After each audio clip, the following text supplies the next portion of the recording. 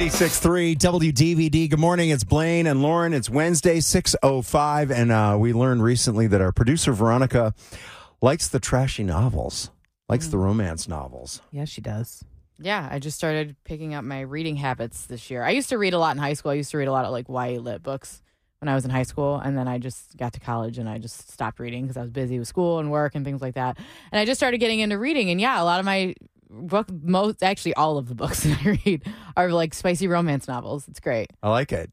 And you're even part of some Facebook groups? Yeah. I need new recommendations because, you know, if TikTok goes away, that's where I have... Oh, yeah. Because I got on Book Talk. That was a thing. Mm-hmm. So, you know, and I didn't even start with Colleen Hoover, which is where everybody normally starts. I have read a couple of her books, but that's not where I started. She's the one that has the Blake Lively movie coming out, right? Yes. Yeah. I haven't read that book, but I have read like maybe two of hers. But there's a girl on TikTok, I don't know her username, but she recommended some spicy novels.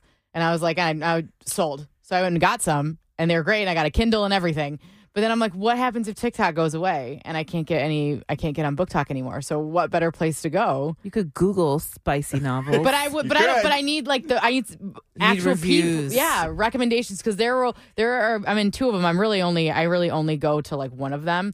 But they'll say like, is this book overhyped? Is this one, without giving any spoilers? They give you really good recommendations because there's people and everybody loves a good Facebook page. Because there's, of course, drama and everything like that. But so you trust a Facebook page review over like an Amazon review? Because I'm the opposite. Really? I love a good Amazon. I don't trust anybody on Facebook. See, I think all the reviews on Amazon are planted.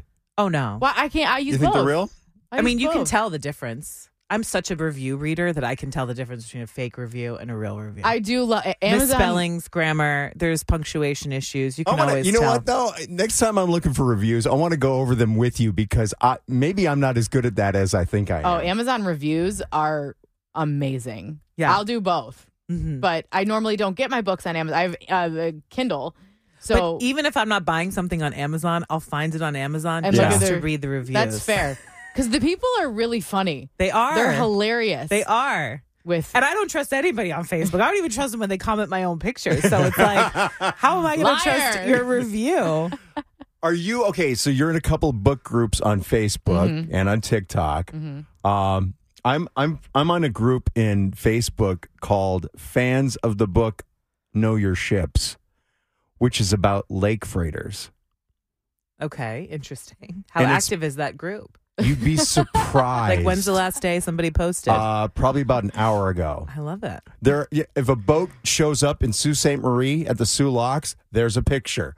Oh, here's the Edwin Gott. You know, and right? it's making its 65th trip up the Great Lakes, and it's carrying 20,000 tons of Takamite pellets.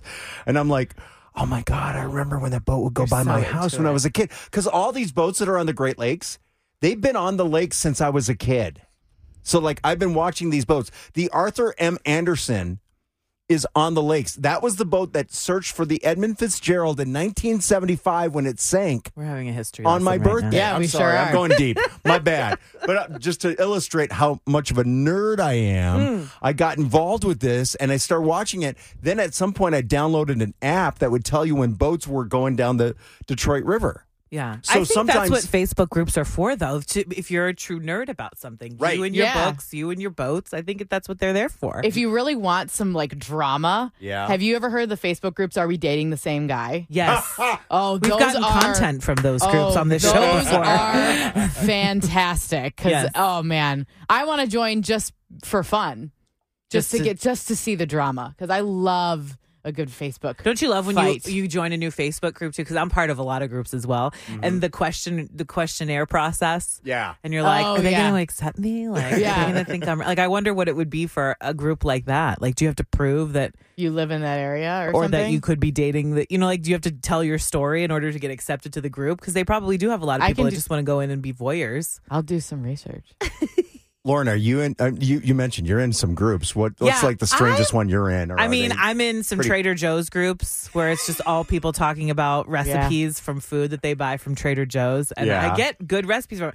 I'm in a bunch of like fertility groups that I was Yeah. in when I was doing IVF, and those get crazy. You have to block some of those out because just the things Really? that people say. Oh, well, I bet. because people share, everything. So they share a lot of like their negative such stories and so you start to like go down these wormholes of like, it's going to happen to me. Everything's going to go wrong. God. I'm in No. my Ferndale Forum and my fabulous Ferndale Forum. Those are amazing.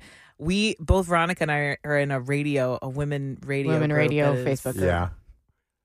forever funny. Yeah. So I'll never get out of that group. I have a wide variety, and I go through phases where sometimes I just shut them down, and I just don't need them in my timeline for a while, and then I'll Right. like go back and check on them and be like, "How's this group doing?" Do you guys ever comment on any of these forums? All the time. Really? I don't usually. I do.